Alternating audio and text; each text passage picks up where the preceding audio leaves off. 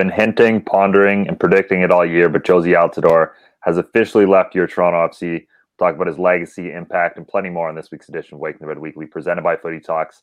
My name is Mitchell Tierney, and ahead on the show, we'll also heavily overanalyze a preseason friendly, talk about both national teams, and plenty more.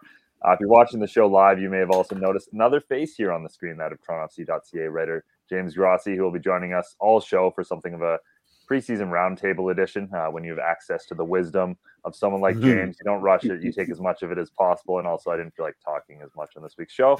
So we've got James on here to do some of that. But let's give a less glamorous intro as well to the regulars. Jeffrey Punesker, Michael Singh. What's up, boys? Just a less glamorous cue to speak after you cue me. So there you go.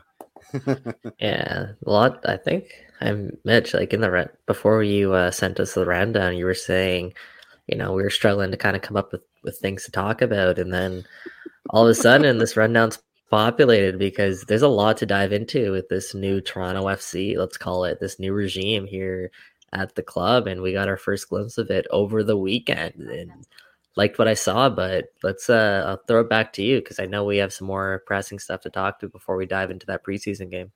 Yeah, absolutely. I mean, to be fair, given how much we've stuffed into the past couple of shows, I think it was mainly that there wasn't things I was deleting from the show rundown like I usually am because we wouldn't have time to talk about them. But yeah, I mean, true enough. Jozy Altidore leaving Toronto FC. It's official.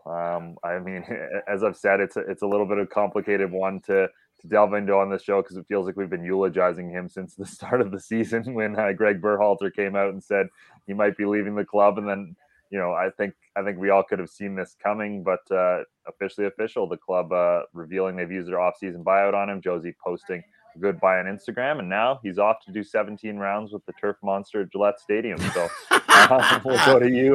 We'll go to you first, James, because we haven't gotten your thoughts as much as certainly the Jeffrey and Michael thoughts on this throughout the weeks and past episodes. So what do you make of all this and Jozy's lasting legacy on Toronto FC?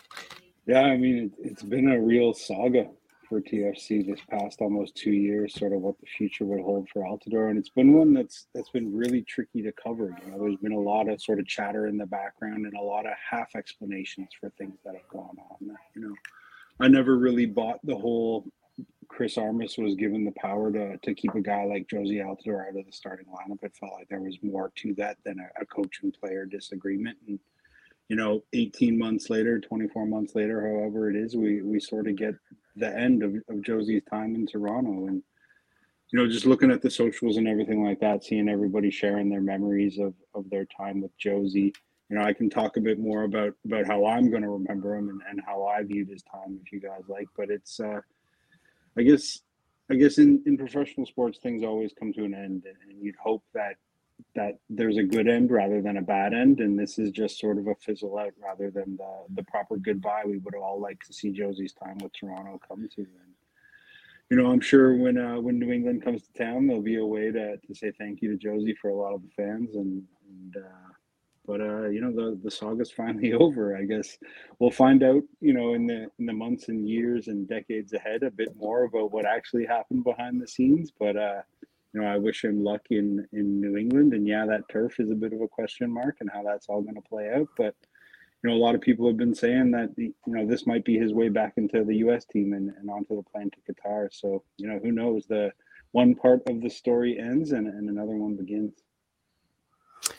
Did you guys see the New England socials tweet this morning? I know you did, Jeff. Yeah. That's a violation. I'm sorry, guys. That's a shot across the bow.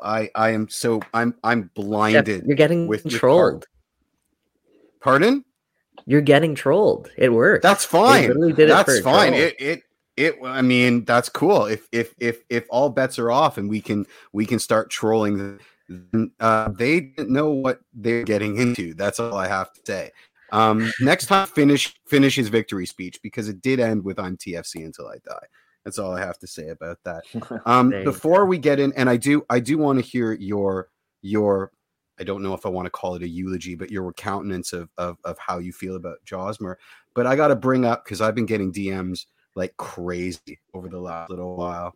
And we need to make this make sense. So, the wording coming out of New England camp is obviously, they're getting a deal on Jozy because TFC is footing his salary for the next 2 years.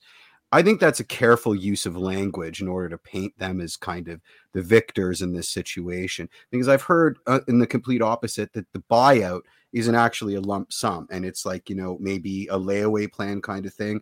So TFC paid 1.2 million of the 4, for example, that they owed him now, and they're paying the rest of it incrementally over years. So it can be worded by New England Revolution that they're getting a deal on his salary. But I'm getting a lot of angry TFC fans going, well, why call it a buyout if he's on our books for the next 2 years? So I guess I'm asking for the sake of TFC Live for some clarity here, because it seems to be a war of the words between two admins, right? Like, and people are getting upset. Jeff, you're asking for clarity on MLS salary stuff. Nobody's saying this has to be definitive, but can we at least come to some kind of a consensus here? Here's all that. So I do want to, before we get into that, what I want to mention is some wild reporting, which, I mean, no reason to doubt them. They're the goats of MLS when it comes to reporting. Yeah. I want to talk about Jeff Carlisle and his kind of breakdown of sort of what happened here. Very, very well. Very so he was reporting for a while now that Jozy Altidore was under contract and through 2023, through next season. And that caught me by surprise because I took a look at the press release when he signed his extension, and verbatim it said a 3-year contract extension for Jozy Altidore through 2022. So somewhere along the line, there was an option that was exercised by either Altidore or the club. And then a big bombshell dropped yesterday was by Sam Stejskal, who said Jozy Altidore's one of his contract options was exercised by the club apparently after the Chris Armas incident happened. Yep. So Jozy Altidore was apparently his contract option in some way got exercised for an additional year after that whole spout with Chris Armas. So kind of James, as you kind of predicted, there's perhaps a lot more going on behind the scenes that we're actually privy to. But that's something that costs MLSE an extra $2 million perhaps in this total buyout. So yeah, I mean, buyouts in sports, Jeff, is circling back to your question. Mm-hmm. It's not always just that you get your lump sum and you're here, we're done with you. It's more so like, for example, in hockey or basketball, you get a prorated amount through, let's say, 4 or 5 years. That actually does count against their salary caps. I think it's different in MLS there, but it's not uncommon for teams to pay the amount of your contract for X amount of years or whatever. So maybe that helps answer your question a little bit better. Do you think it's disingenuous then for the admin at New England Revolution to start sprouting this nonsense that we're paying? I'm not losing sleep over it. Like, who cares? To be honest with you, like, sure. I mean, again, money, right? No. I mean, I don't want to belittle it by saying who cares, because there's been way too many DMs in my inbox with people that care very, very, very much. And I went into blinding rage off the top because the wording made it seem, not only had we suffered through 2 years, or more than 2 years of this ongoing drama, will he or won't he, but at the end of the day, we're also, paying him to play somewhere else, which is sort of what was communicated there. And I don't think that was on the level. I think it was very disingenuous, and I take umbrage with it. I think it's a little bit of framing on the part of New England, where they're saying he's a max 10 player, but he's actually a fourth, of course, or whatever it is that they want to make it look like. So there's everything is optics in a lot of this stuff, and it's social media, so half of the point of putting that tweet out was to get a reaction from us. So mission accomplished. It worked. Yeah. I love how Mike goes, they're trolling you, Jeff, and Jeff proceeds to have a 3-minute rant on all the They ain't way, gonna Jeff. like me trolling them. Let me just tell you, I got some things in the chamber. They ain't gonna like it. So look, end of the day, Jozy Altidore is not on Toronto FC anymore. He's not on Toronto FC's books when it comes to the salary budget. He's going to be playing the next 3 years for the New England Revolution. And that's all TFC fans really need to, I guess, analyze here, because if you're going to go down and analyze the ins and outs of what an MLS contract looks like, good luck, because that's something I haven't even been able to wrap my head around, or most people covering this league haven't been able to wrap their heads around. Why choose the word buyout? It's such a definitive bit of English to communicate something that is absolutely undefinitive. It makes it boggles the mind. Like, there are a lot of more called, man. But let's again, like the semantics that we're arguing here, and I think overall, Jozy Altidore's legacy, was this the right time? As we talked about it, I think from a Toronto FC perspective, it had to be, especially with the direction that this club is heading now, and the rebuilding process that's going on under Bob Bradley, which we finally got a glimpse of over the weekend, as I touched on there. And if we want to segue into there first, Mitch, is there anywhere else you want to go before we do that? I want to hear James's postscript on Jozy and what he meant. Oh yeah, James. beautiful. Yeah. When I think of what Jozy's importance has been to this team, I always sort of go to something that Michael Bradley said, and I can't remember exactly when he said this. I think it was right around the time that Jozy first came to the club. We can debate, when a match really starts. Does the next game start right after the last one finishes, or does it start when you start the tactical video, or does it start when the players on other teams are texting each other getting ready for it, or does it start when the whistle blows? But for me, the actual contest of the day sort of starts when the players are lined up in the tunnels, and we all know how active that TFC tunnel can be. And what Michael said was that when he was standing there getting ready for those 90 minutes, there was no man that he wanted to have standing beside him more than Jozy Altidore. Wow. And Jozy just sort of had this presence. And when the other team knew that Jozy was out there for TFC, it made more space for other people. The other teams had to prepare for him. He was just such a massive presence for this group. And we all know the big moments where he stepped up for this team and he produced. But that ability that he had to make the team better than it would have been without him in there. And that presence, I think, was something that we saw in the last 18 months was just as big when it wasn't there as when it was. Yep. When we look at that team defensively last year, there was a massive hole up at the top of the pitch where Jozy Altidore was supposed to be. And how many times did we see the team clear the ball up to where Jozy would have been to hold it for a couple of seconds, only to have it come right back down their throats and end up in the back of the net. And so, this was a saga that they needed to find some sort of resolution to. And I think as much as he was the cause of a lot of the good moments for this team, I think on the back end, as this unwound, he was part of the problem, and that's why it had to sort of come to some solution. I'm a little bit surprised that if he's going to be a TAM player, there wasn't some way that he could be a TAM player in Toronto. But I mean, I guess that just sort of speaks to how much those relationships have broken down, and how much stuff we don't really know about everything that's been going on. But so, when I look at Jozy's time here, I'm always going to remember those two things of how big he was in his presence and how big he was in his absence. And I sort of view the job that we do here as taking those couple of moments that we get with the guys to get to know them and to get to show fans a little bit of what they're about. And Jozy was a difficult guy to cover. It's got to be said. I think in all my years covering this team, there are very few players that I'd never got a chance to do a one-on-one with, and Jozy was one of those guys. And he had a tendency to be available when he had something that he wanted to put out there, and otherwise he wasn't. And I think, seeing everybody putting up their personal moments with Jozy was because he didn't need us to do that. He found ways in big moments and in small moments to connect with people outside of the control that we have over those moments. And so, how I remember Jozy doesn't really matter, because there's so many people that love this club that have their own little moments for what that guy meant to them. And when you look at the Mount Rushmore of TFC, you'd be pretty hard placed to not see Jozy's face on it. So, I'm going to remember the goal against Vancouver and that epic photo behind the net. I'm going to remember the MLS Cups. I'm going to remember, playing on broken ankles and all that sort of stuff. And I think that's the way he should be remembered. Yep. Yeah.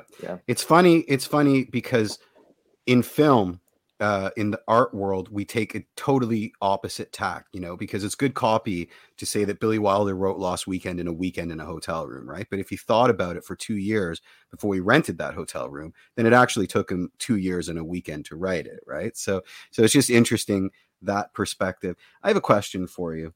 So what happens? I mean, we all love Josmer, so let's qualify it with that. But, in the same token, it's not mutually exclusive to also say that him going to play 50% of his games on turf is patently insane. So what happens if he succeeds despite all of this at New England? Is it an indictment on our sports science staff, or is it just simply Josie pulling another Josie and, change of place, change of scenery, getting rid of all that bad juju does wonders? Is that for me? Nobody wants to take it. I'm opening up to the floor. It's roundtable styles, guys.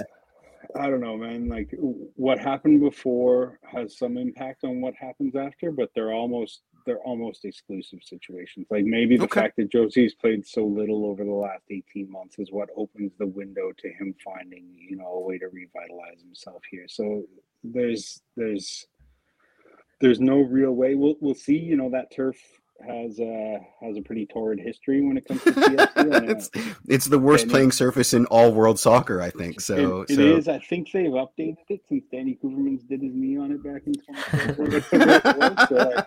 Who knows? It might be a little bit better these days. And Bruce Arena's he's a sharp guy. He knows this league. He knows how to manage things. Like, I remember him.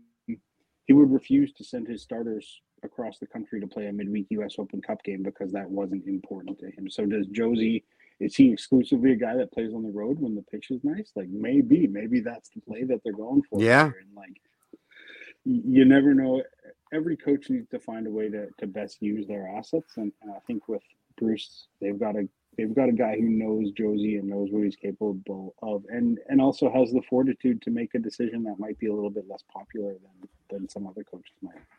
Yeah, and there's truth to that. He's not coming in as a DP. He's coming in as TAM, and that has a totally different expectation. Whether he's bought into that or not is, no one knows except for Josie. But certainly he's not expected to be the guy on a TAM contract.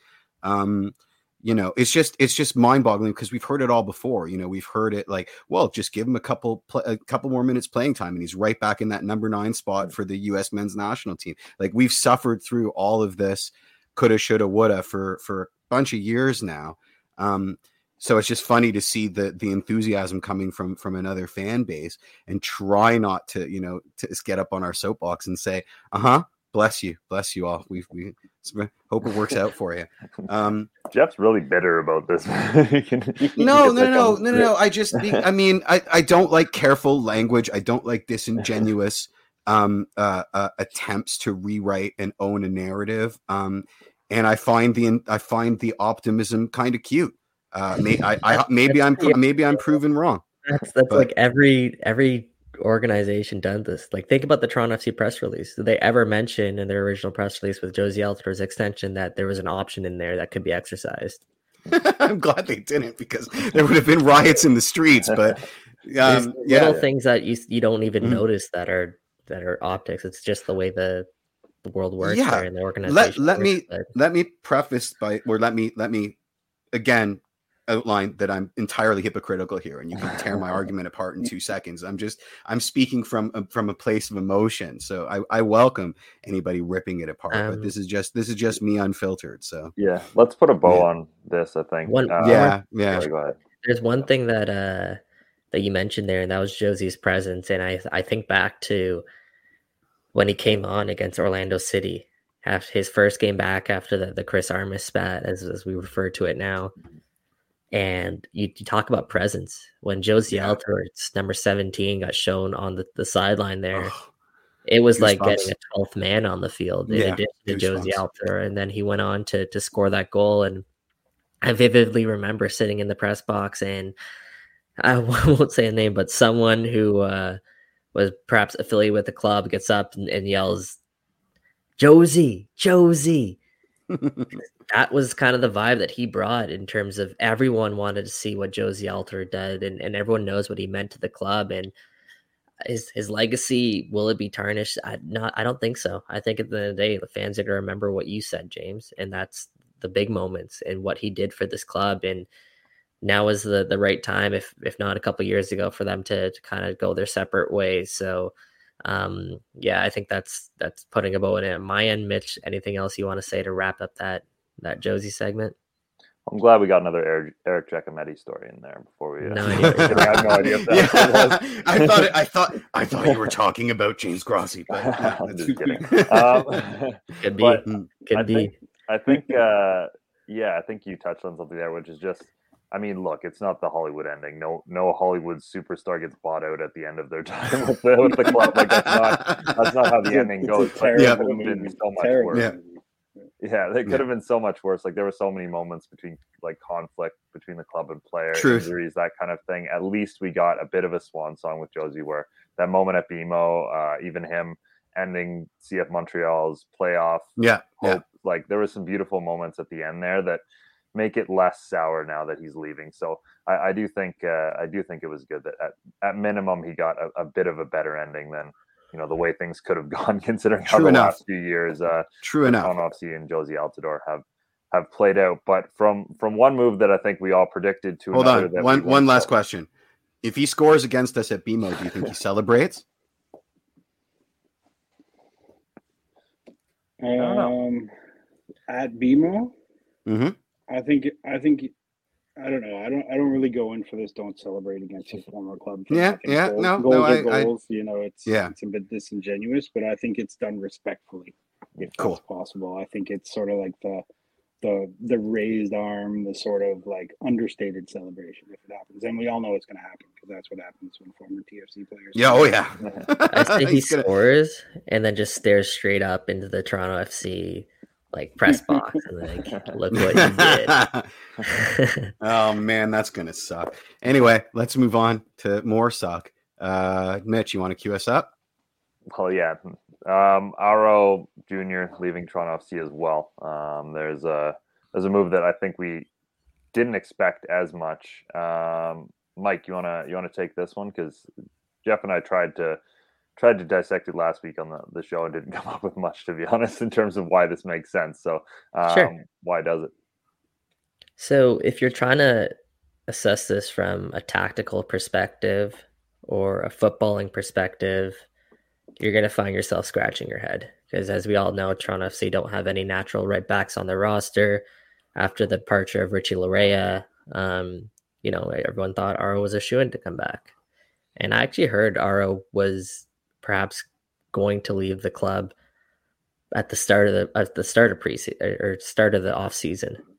And then after Richie's move came to fruition, I was just like, yeah, no way that's going to happen. And what I'll say here is, when you look at last season and everything that Toronto FC has kind of gone through the last couple of years, there's a lot of management that comes with it, with those relationships, and these guys are human, right? We often forget that they have a lot of personal stuff that they go through and all of that. And last year, Bill Manning came out and said that the club lost its culture, lost its identity, and it started really at the BMO training grounds. And I'll say this here, Aro could have been part of that problem.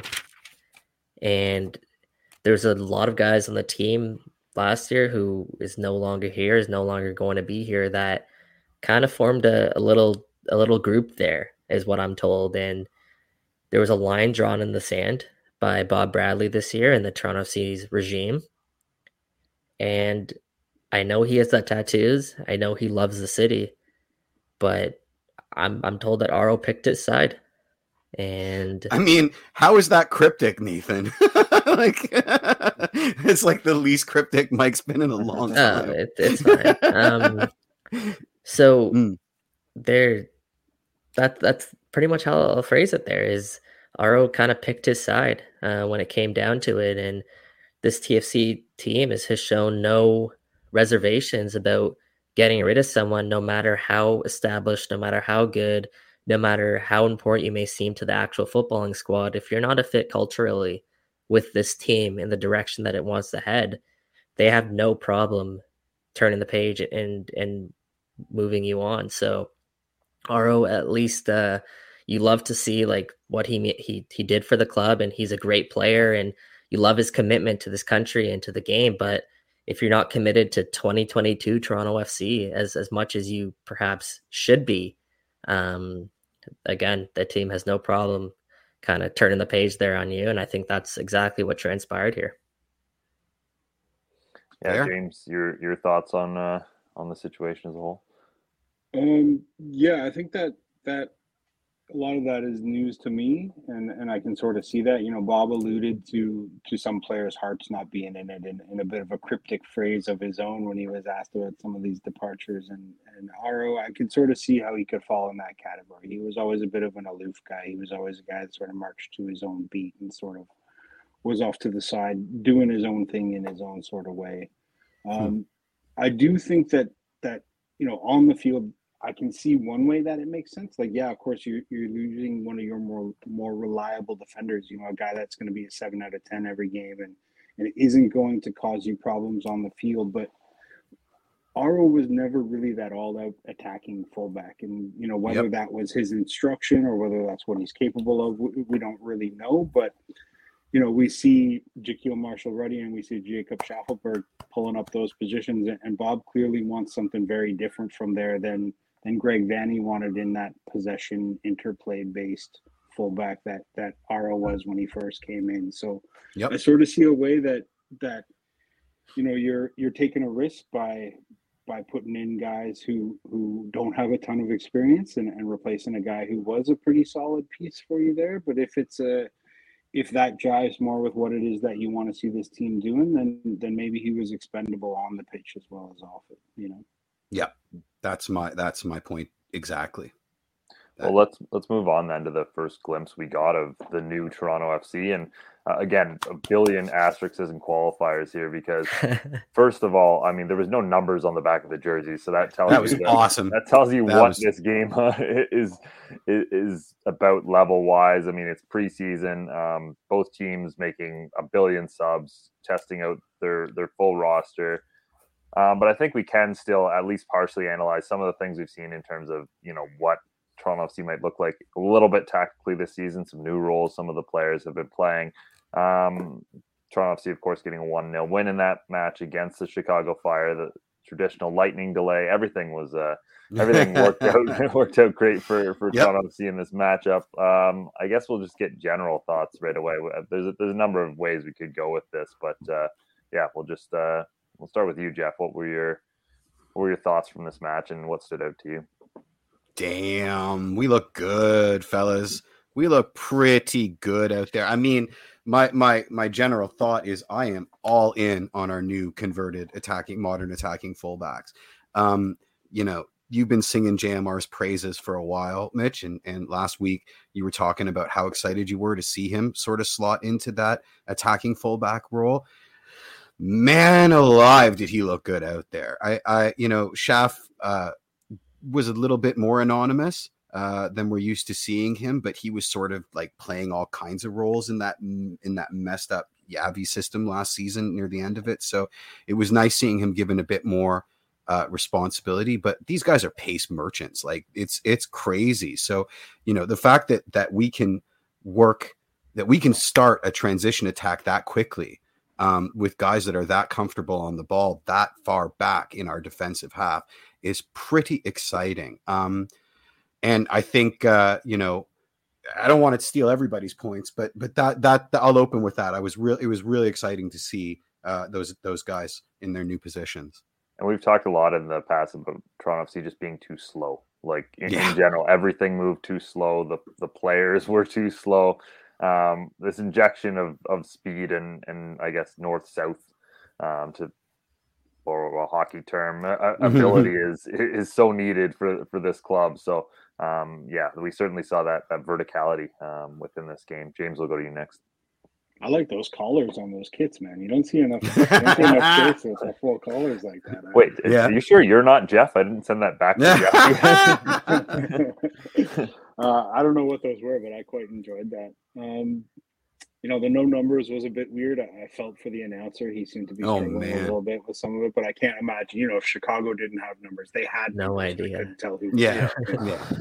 So, I mean, I don't fault him for that. And, aside from the hail and the wind, I liked what I saw, I know we'll touch a little bit further on a couple of the individual guys, so I'll just keep it general. But, I mean, like, that goal, something, and I hate going back to Greg Vanney all the time, but it's such a frame of reference for so much when I talk about this team. But one of the things that Greg wanted to develop with this group was goals that were intentional. Not goals that came from a bit of magic from somebody, not goals that came because the other team made a mistake, but goals that were created because you went out there and intentionally created a situation that led to the goal. And I think that Toronto FC goal, Pause dishing it off to Nelson finding Schauffelberg attacking the box, cut back into the middle. I don't know how intentional Pause's touch was towards Jimenez there, but that idea of you find that space, you attack, you prod, and you put the ball into a dangerous area, like that's got to be exactly what Bob has been instructing the team to do these past couple of weeks. We've seen a couple of them from the little grainy clips that we get from other games. The Achara ball to Peruzza was a bit of a similar motif, if you want, but I thought that was good, especially, it's weird to say we're both early in preseason and a week and a half away from the opening game of the season, but that's kind of how things are going this year. There was a fair bit of defensive vulnerability that I think is natural. I think that's a function of those two young fullbacks that we saw. Alex Bono had to come up with that double save and then the trickler off the post, and Greg Ranjitsin came up twice in the second half. What a with some game. Pretty big save. Yeah. And I think, looking at the biggest picture, Bob's been very loath to use the word pressing because I think we all jumped on top of it so much when Chris Armas came in that it's sort of like a forbidden word now in TFC circles. We saw a little bit of that active defense where TFC were able to pounce and react when they turned the ball over and regain position, return over the ball in really dangerous spots. And I think that's something, we saw Michael Bradley pushed up at the edge of the other team's box trying to force turnovers. And it's craziness. Yeah, so risky. And we saw some of that, but I think that's just a hint of where this team is sort of going. Can I interject for 1 second just before I forget? This rumor of Bob Bradley preaching that like 6 seconds, the Pep Guardiola kind of school of you lose possession and you have 6 seconds to get it back. Otherwise you collapse into your defensive shape. Would you say we saw examples of that in the preseason game? That kind of a little bit. It's the pack hunting. It's not the whole team pressing all out all the time, but it's sort of like the 2 or 3 guys closest to it recognizing that the other team doesn't have a fully formed idea at that moment. It's just the way of the game right now. Yeah. Where if you give teams a chance to get into their set structures, they're gone and they'll play right through you. But if you can catch them in that little gap before things have taken shape, you have a chance of returning it back over. And 10 years ago, the game was all about those moments of transition, and now it's about the transitions from the transitions. So we're just going down a very well rabbit hole. put. It's turtles all the way down, so we'll see how it sort of works out. And it was a promising first look. I try not to read too much into preseason, but you look for those little things, those little themes that have sort of come up in the conversations we've had and how they're being implemented. Yeah. This is one thing I've been told about Bob Bradley, Jeff, as you made that point about Pep, is that he's a no matter how experienced he is right now, he's a student of the game. In the world game. And I know, that I'm sure there's a lot of things he's looking at, and he's taking ideas from a lot of different clubs. And there's little things I think we'll see throughout the year at Toronto FC that we perhaps didn't see with some of his previous clubs. So just something to keep an eye on, worth keeping an eye on. And overall, like Bob Bradley, I was impressed by how much he's impacted this group, because a lot of the guys that were on the pitch, they were all on the roster last year, save for, a couple pieces there. Mm-hmm. And it looks like a completely different team, albeit against the Chicago Fire without their star designated player in Xherdan Shaqiri. So one of the worst, if not the worst team in Major League Soccer on a crazy, it's reality, on a windy, haily day, rainy day. So take that again with a grain of salt. But I did like his ideologies kind of coming through into this team, despite I believe what a lack of full talent, at least on the squad right now.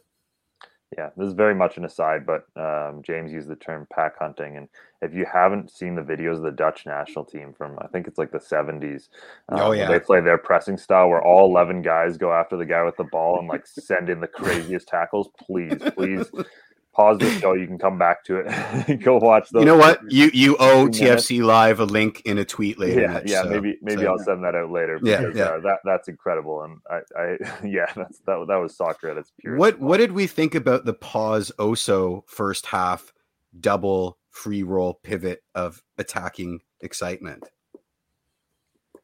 I think that's what you sort of need and want in that part of the pitch, like guys, and we saw a little bit of it from Bradley under Armas last year, and Bradley's been chained to the front of the back four for far too long, given his skill set. And you hope as guys spend more and more time playing together, that understanding of who's going and when to go, and guys being able to get rest and cover ground for each other.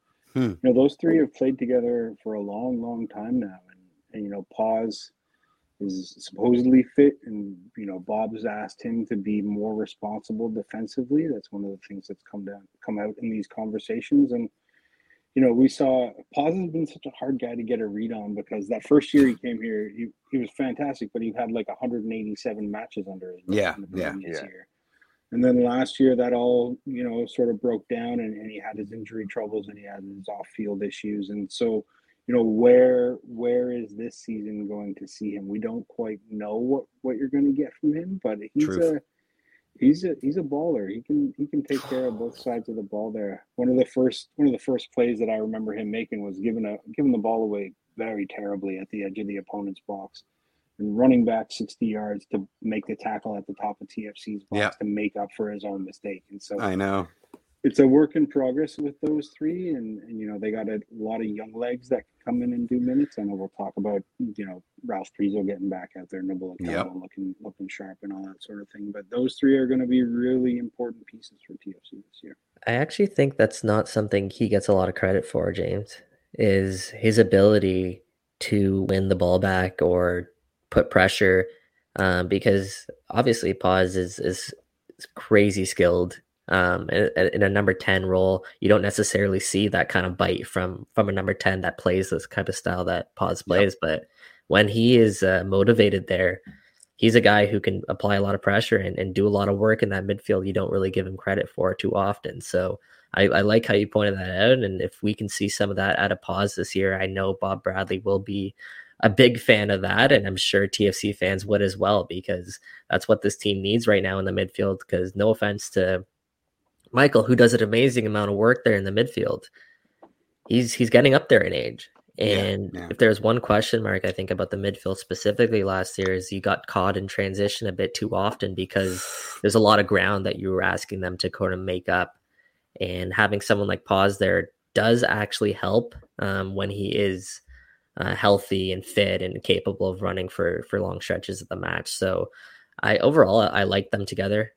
This is guys who've played together now for years, albeit now it'll be kind of a different sort of system, a different role, but they know each other. And I like the way that Paz linked up with Jimenez. I like the way Jimenez linked up with the entire team, actually. I thought he fit in really nicely, connected a lot of the dots. And of course, his goal was really well taken. So up top, I thought there was a lot of positive, and in the midfield, again, positive, no pun intended.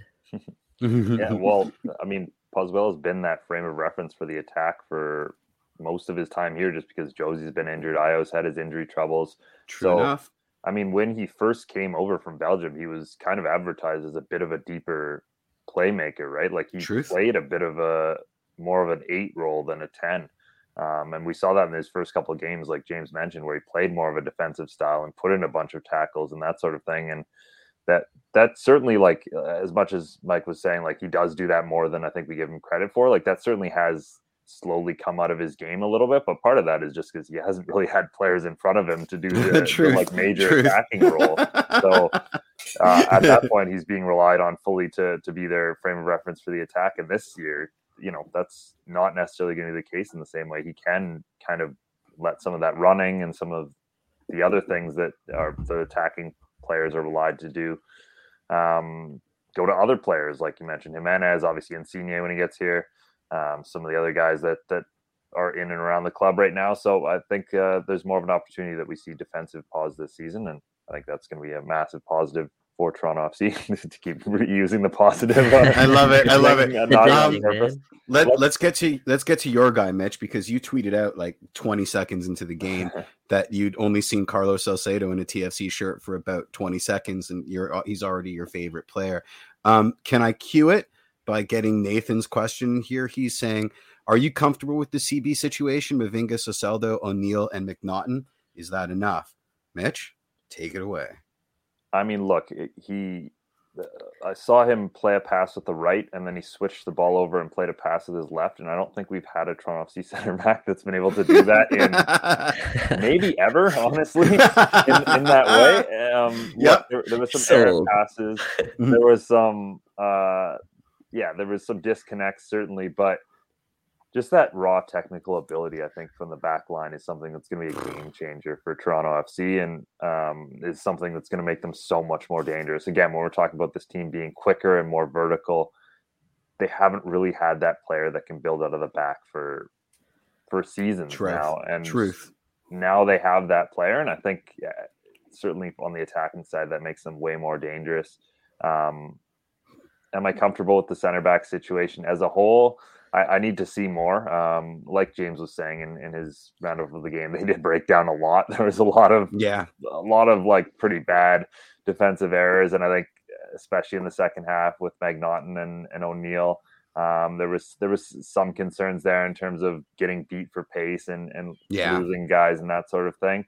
So it remains to be seen, but I think it's unquestionably better, and there's a lot more potential there within the group that exists now to do what Toronto FC needs and to keep more, certainly keep more clean sheets. And I mean, they have a pretty low bar here in terms of what they need to improve on. The team was not great as a whole defensively last season. So I think decent first. I mean, again, they got a clean sheet in that first preseason game, but some of the other preseason scores that have been coming out have been less than clean sheety. Less than clean sheety. So I think certainly this is looking more 2015 than 2017 at the moment, but we'll see. Mm-hmm.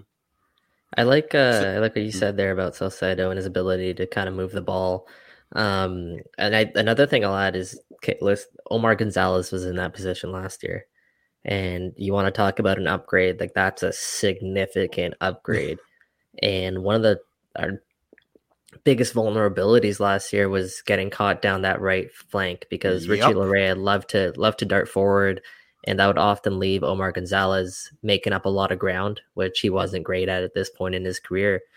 But also, like, he was left in 1v1s often, and I'm way more comfortable with Carlos Salcedo tracking out to the wing if he needs to kind of shut down an attack coming down that side, or taking someone on 1v1 and defending it comfortably than I was Omar Gonzalez, and way more comfortable with Salcedo at the ball at his feet.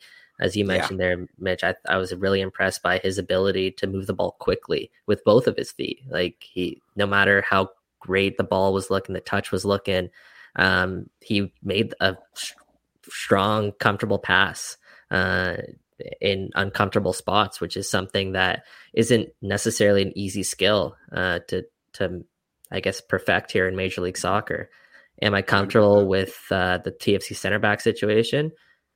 Hey, what I'll tell you guys is TFC is not comfortable with that center back position. So you guys can read between the lines there. I've mentioned it on this show in the past, the players that they are after, and nothing's changed from when I mentioned it about a month and a half ago. So fans of the show, that one's for you guys. You guys know what I'm talking about, and that's all I'll say there. Yeah, one thing I will say as well about Salcedo before we get to James is while he gave the ball away at least a decent amount, I didn't think there were too many dangerous giveaways. Like, the balls that he gave away were like long balls to the wing where, yes, they got picked off, but they weren't coming straight back down Toronto FC's throat. Like, they weren't these terrible hospital passes up the middle that we've seen Toronto FC play way too many times in recent years. So I think he was at least somewhat smart about even if probably played more long balls than he needed to and that sort of thing. He wasn't playing these ridiculously dangerous balls that have cost Toronto FC in the past. But James, your thoughts on, I guess, Salcedo or anything? Yeah, I think this is the least like scientific assessment I could possibly give you guys, but some players just look good out there. You know what I mean? Like they look Yeah. No, that's good. yeah. They look commanding, they look Mhm. assured. And you know, we saw that in Omar at times, especially that first season he was here. Truth. But it was gone last year. And Toronto always looked like they were unsteady in that place. And you know, couple minutes into Salcedo's first appearance that we get to see, and he's already barking at guys and he's telling people where to be and he's orchestrating at the back. And you know, I think it's pretty clear that with him, TFC have stiffened their spine a little bit, and Yep. that's you know what you want. We saw him, you know, wherever the ball was, he was engaged in what was happening. He was, as I said, orchestrating things, and I think that's going to be important with the young fullbacks we have back there and with all the moving Absolutely. pieces that we have. But along with what I mentioned about Josie was he had presence out there, you know, and you could sort of feel how the rest of the team could relax a little bit knowing that he was there. We saw Michael Bradley, you know, I'm sure Michael appreciates having somebody like him behind him. And then the effect that can have on Chris Mavinga, you know, Chris has always been a guy that excels when he's focused on doing what he does best, and he doesn't have to worry about the moving pieces around him. And with a guy like Salcedo there, True. Chris can just focus on being Chris, and everything else will sort of fall into place. And so that's, you know, like you said, there were a couple of bad giveaways, nothing too dangerous. There was a bit of a tackle there where it looked like he hurt his knee. So hopefully TFC's, you know, injury problems did not come back to rear their heads. But from what I saw in that first 60 minutes, he answered a lot of the questions that the team had. And now, structurally, as the core defensive group, I think there's still a lot more work to do there, both at the center back positions and the fullbacks. And we don't really know quite what Bob wants this team to look like. You know, they've been in a back four as far as we could tell for all these preseason matches, but whether a back three comes into play, if that's necessary, then we'll sort of see as the season goes on. But yeah, I think I'd expect there to be more movement on that back line and before, you know, maybe not anytime soon, but before the season's done, before we really get a look at what this Bob Bradley team is going to look like, there's a lot more work to be done in a lot of areas on the roster. It's going to be a fun summer, James. It's going to so be a fun much summer. When I walked away from that first press conference with Bob Bradley, I was just thinking, like, you know, it hadn't been a lot of fun to cover TFC for the previous 9 or 10 months, and we walked away from the BMO training ground. I was just like, I don't know what's going to happen, but this is going to be fun. It's going to be fun to talk about. It's going to be fun to watch, and it's going to be fun to learn. You know, every coach that comes in, you learn a little bit more about the game, and it's going to be fun learning, you know, by watching what Bob does with these players. And it looks like the players are having fun too. Like, one thing I wanted to mention quickly is like, and again, this is us covering training camp from, you know, however many miles away. So we're reading into this stuff more than usual. But like, you see Salcedo posting on Instagram with all the other TFC players. Like, you see the camaraderie that seems to be developing, and there's a certain departed Toronto FC player that you didn't see that very much with, who you might have replaced in a direct swap. So I think stuff like that already is a good sign. I know it's not everything, but I do think it is a good sign that he's integrating well into this group, that he seems to be a player that is well liked within the group. And that's going to be important because he's a very, very crucial player to how Toronto FC season goes as a whole. Mike, you had a point though. Yeah, one more thing I want to mention on the Salcedo is, as James kind of talked about, as Mavinga can kind of play his own game with Salcedo back there. Salcedo also buys you some time. With some of these young fullbacks, you can perhaps afford to deploy a Jahkeele Marshall-Rutty at right back because you have Salcedo there covering, as opposed to Omar last year, who you probably didn't feel very comfortable with him in that sort of role. So Salcedo does give you that flexibility, and as I mentioned, he buys time. So there's a lot more moves that are going to be coming down the pipeline when it comes to TFC, and if you can get to the summer window, which I know is something that this team is aiming for, especially with the arrival of Lorenzo Insigne and then a couple other guys, then you're sitting in a very good spot. So it's a good start. Can this team do it And I guess moving on to kind of another note here we have on our rundown, are we comfortable with where this team is at heading into the start of the season? That's where I'm at. That's exactly where I'm at. I liked what I saw a lot, but can they do it against a New York City FC, for example? Or can they do it against the New York Red Bulls with the New York Red Bulls kind of pressing and bringing in some of the other guys that they've brought in? Or there's a lot of teams that are improving now, and I wonder what TFC will look like and what position they'll look like in the summer. So it's going to be an improved side, I think, is what I'll say. Can they get there? I'm not sold yet. I think my thing is, I mean, every year you go into a season with a lot of unknowns. Mm-hmm. This year for Toronto FC, what do you know? Like, what do we know? Nobody messes with the Jesus. That's what we know.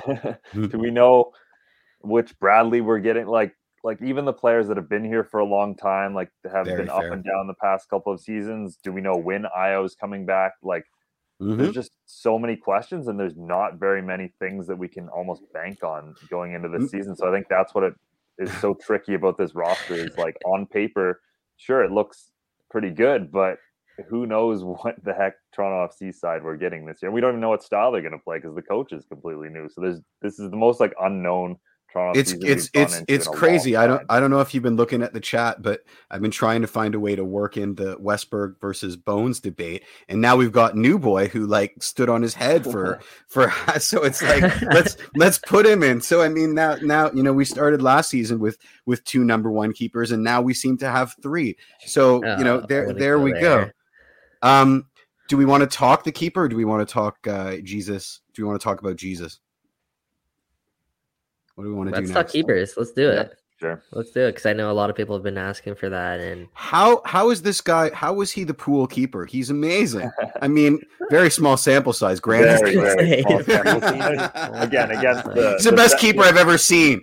All right, let's qualify this as it was against the second half of a team that Michael Singh labeled as one of the worst in MLS, like the second half roster. So yeah. So I think. Yeah, Ranjit Singh is some great assurance, something they haven't had for the last 2 years at that number 3 keeper spot, maybe even prior to that. So I do really like the signing in case someone does go down. Number 1 for me this year, just got taken a stab at it. I got to say Quentin Westberg. I think he's more in line with the type of game that Bob Bradley wants to play. Bob Bradley is someone who likes keeping the ball, and I think Quentin Westberg can do that, and he can also pick a pass, obviously, as we've talked about so much.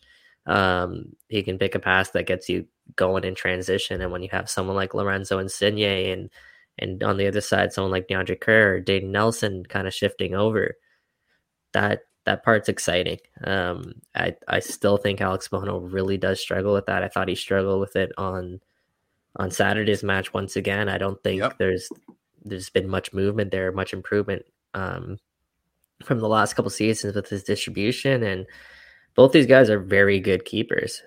So I think that small factor I think Westberg wins out because of that.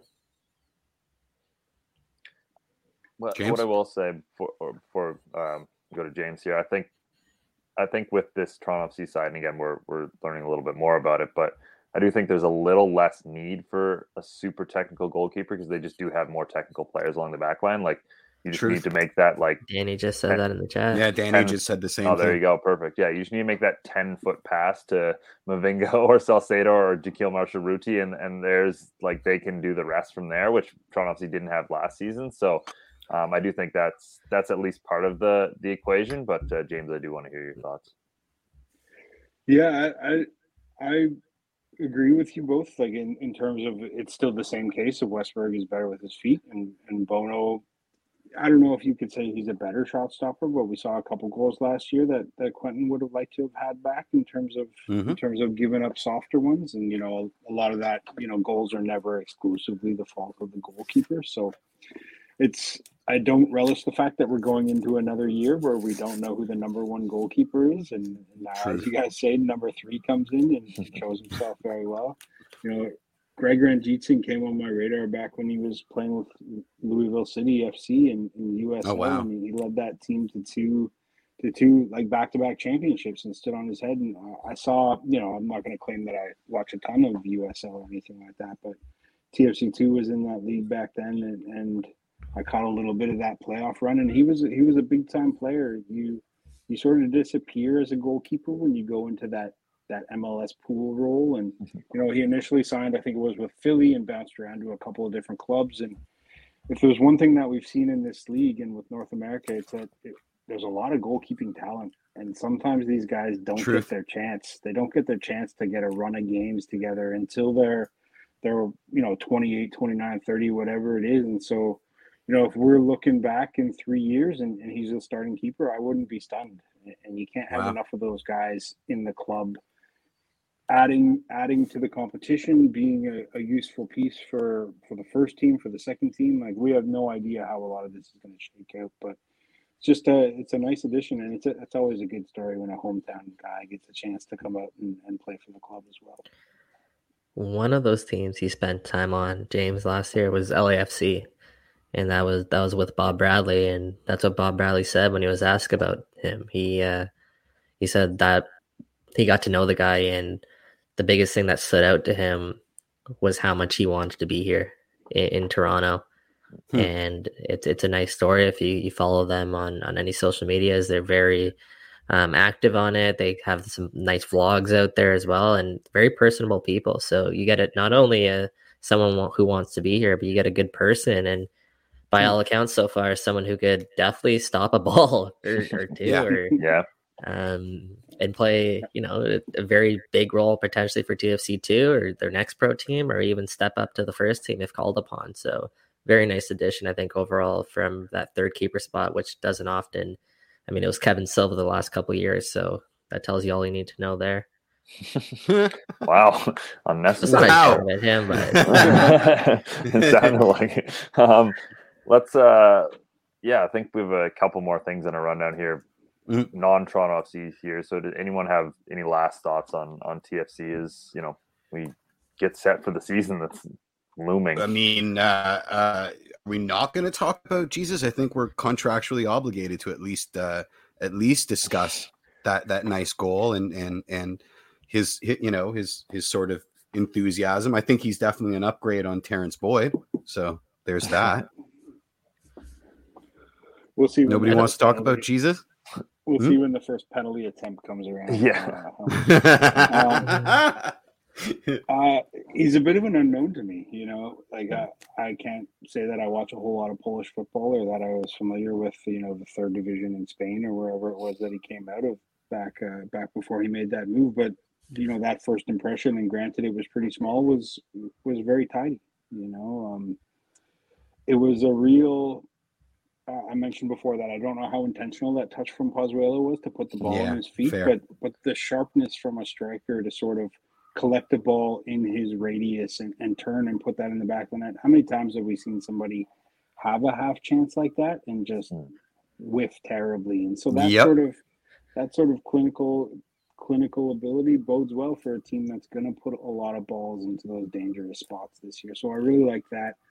I didn't see a ton, and part of this is just preseason. We don't get the benefit of replays, and the camera angles are what they are. I didn't see as much of the interplay as I would like, or as much of his probing runs to the back line, which is something that Bob has talked about a lot, his ability to read when to check to the ball or when to push him behind and all that sort of stuff. But that'll all come with time. And, given he'd spent, 5 days with the team, I think it's a pretty nice, debut cameo for the guy. So, and by all accounts, he's a good guy. Our first conversation with him, Mike, was entertaining, I must say. He's the translated interviews are always a little bit difficult. There's those little interactions in between the questions where you can sort of get the slightest glimpse of what a guy is like, and he seemed like a good guy. So that's all good, and you need somebody to bang in the goals for you while we don't know what Iowa's status is, and so it looks like he's going to be a nice addition.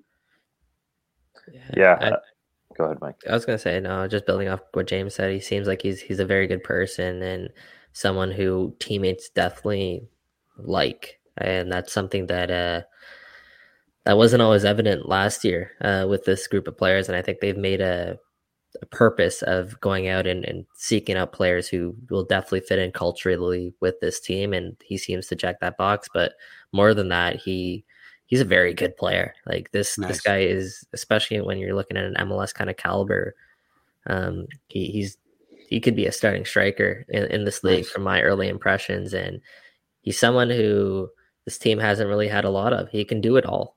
Like he can drop back and link up within the midfield if he needs to. He can press if he needs to. I noticed one of the things that really stood out to me is how much he moves, how much movement is there with Jesus, and he applies a lot of pressure, and he's willing to make those runs. And I thought that was really great. And of course, he has the finishing touch, which is always crucial in your number 9. So I loved what I saw from him. I think this could be a very valuable signing. I know TFC, they invested a lot into him, and hopefully he pays dividends. And it's so far so good. 1 goal in 1 match.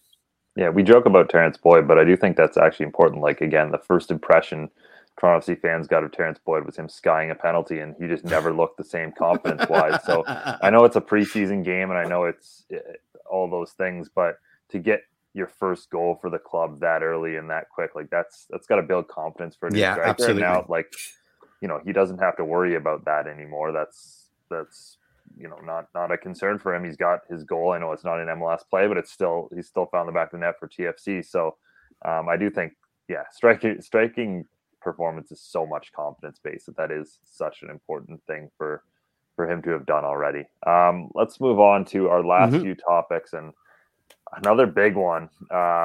The Canadian Premier League champions, Forge FC. No, they're not even. No. Oh, wow. No, they were the League. Wow, that's how they got in. Yeah, there you go. I'm not used to not saying Forge is the Canadian Premier League champions, but anyway, they did sign 2 of the champions. So that's true. Yeah, they basically have the same roster now in Terry Campbell and Ali Hadjab before. But yeah, tomorrow at 8 p.m., Cruz Azul are coming to town. Tim Hortons Stadium had quite a good couple weeks in terms of the matchups that have been there. Round of 16, the CONCACAF Champions League, unquestionably the biggest game in the club's history, and Cruz Azul considered one of the favorites, honestly, in this year's competition.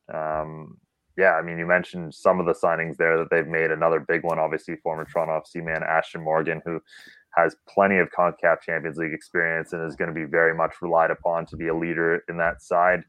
This one's super exciting. I mean, for Canadian soccer in general, the chance to see one of our clubs, truly our club, go up against one of the giants of CONCACAF and one of the giants, honestly, in world soccer and Cruz Azul. And certainly it would be an uphill battle for them to win this, but it's going to be fun regardless. That match is going to be something special. Truth. Aggregate too. Canada's had a lot of pretty big soccer moments over the past couple of years. I've been following this game for a long time, and you'd be hard pressed to find a 3-year period where there have been so many momentous days that just make you go like, wow, is this actually happening for us and for this game right now? And so, this is just another one of those moments where CPL club is taking on Liga MX opposition in the CONCACAF Champions League, and that's just a Wednesday night nowadays in this new soccer league. Forge in the CONCACAF League showed themselves really well. I don't think any of us really knew. When a league comes about, you see how the teams play against each other, but you don't really know how they're going to fare against other opposition until they get the chance to. And Forge went into some really difficult situations and they acquitted themselves well, and the reward for that is what's going to be 2 pretty epic nights in the history of this young club. And they've got a strong core to that side, which is largely intact. They re-signed Dom Samuel and they re-signed Alex Achinoli Johnson, whose last name I always have to take extra special care to pronounce properly. That was fun to watch you enunciate, yeah.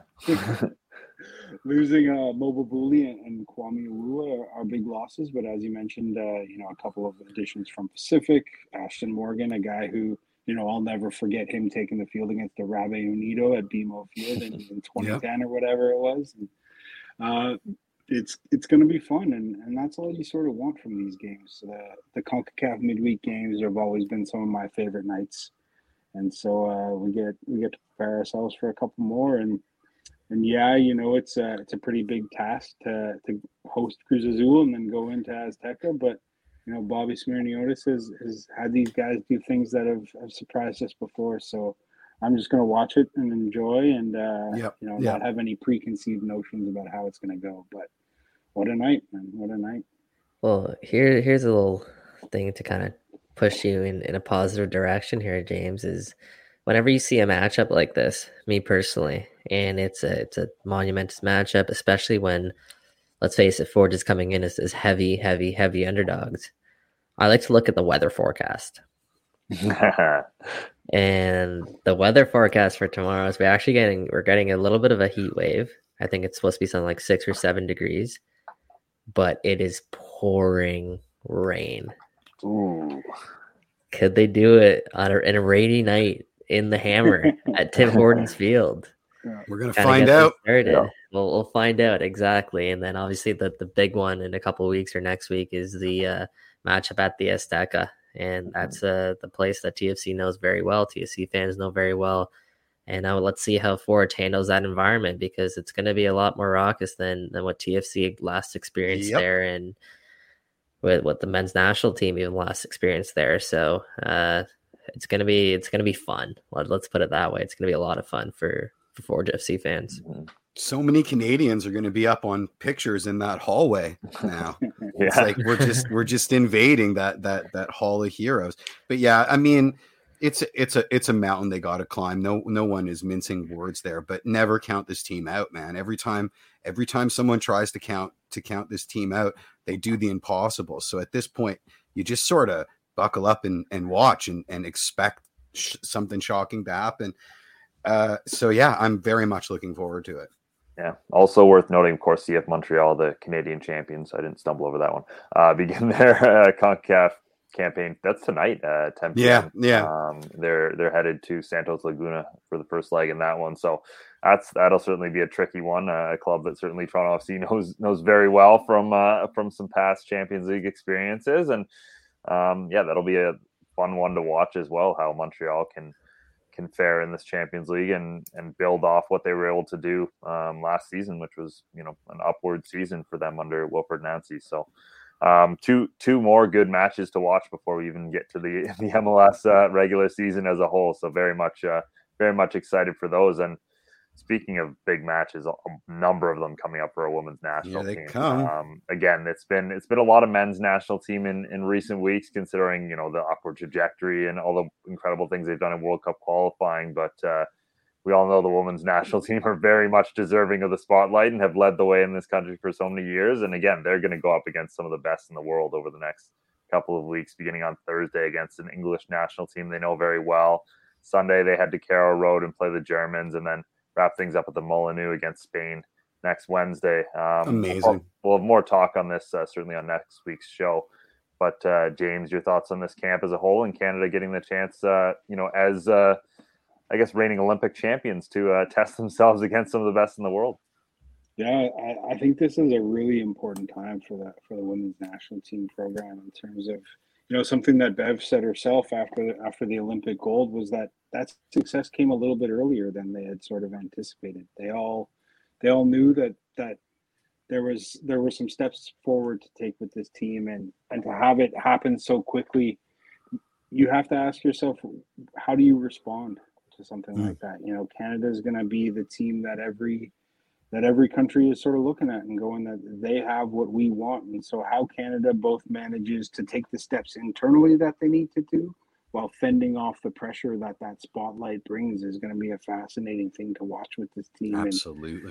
And, we've seen a lot of these little cup tournaments over the years, and often there's one or two good teams. So for Canada to sort of, kick off this next chapter against, 3 fellow top 10 teams in the world, it's you always want to test yourself, and it's a big couple of years ahead. I know the CONCACAF Women's Championship is coming up this summer, and then the Olympics aren't too far ahead. So there's it's always funny, the next challenge awaits right after the last trophy is handed out. And so how Canada adapts to this situation, under Bev and how they go forward is going to be what I'm looking for from these games. How does that continue to develop? And without Sinclair, we all know she'll miss this. It's pretty much the roster that we all would have expected. A couple of younger names sprinkled in there. So yeah, I'm looking forward to it. Should be 3 pretty epic nights. And who doesn't love a football match in England for these women to get that experience in front of those crowds? It's going to be great. Absolutely. I'm excited to watch Deanne Rose, and kind of she's been balling out, and I want to see how much she's evolved since the last time that we saw her on the national stage, and she'll be probably put in the spotlight there with Sinclair out. I know she was a big focus of Canada's attack at the Olympics, and even more so now with their talisman out there. And another thing that you kind of touched on was the talent that they're going up against. That's something Bev Priestman has made a point of, is putting this women's national team against the world's best, ensuring that they're in these competitions. Yep. So that leading up to the CONCACAF championship and also Olympic qualifying, that they're playing against the team, the world's best, because that's what they want to up their level and make sure that they can compete. They know what they're up against. They're competing against the world's best here heading into those tournaments. And it worked very well heading into the Olympics, obviously, when they came away with the win. So I like the way that Bev is preparing them, and we'll see, as James said so elegantly, how they'll respond after their Olympic triumph.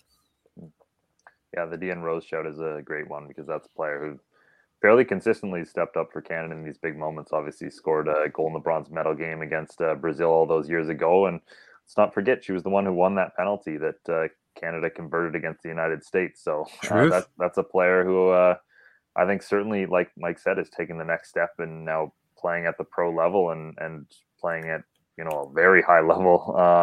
Now those abilities, we'll see how they translate with a bigger role on this national team. But I think we'll call it there, guys. James, thanks so much for joining us for this entire show. That was awesome, getting some good preseason insights and everything else. So I love these roundtables, man. I love them. Yeah, it's my pleasure. Anytime. I always look forward to chatting some footy with you gentlemen. So appreciate it, James, so much. And thank you to everyone for all your questions, comments throughout the show in the chat. Some great banter this week. And on behalf of James Grossi, Jeffrey P. Nesker, and Michael Singh, I'm Mitchell Tierney. Till next Tuesday.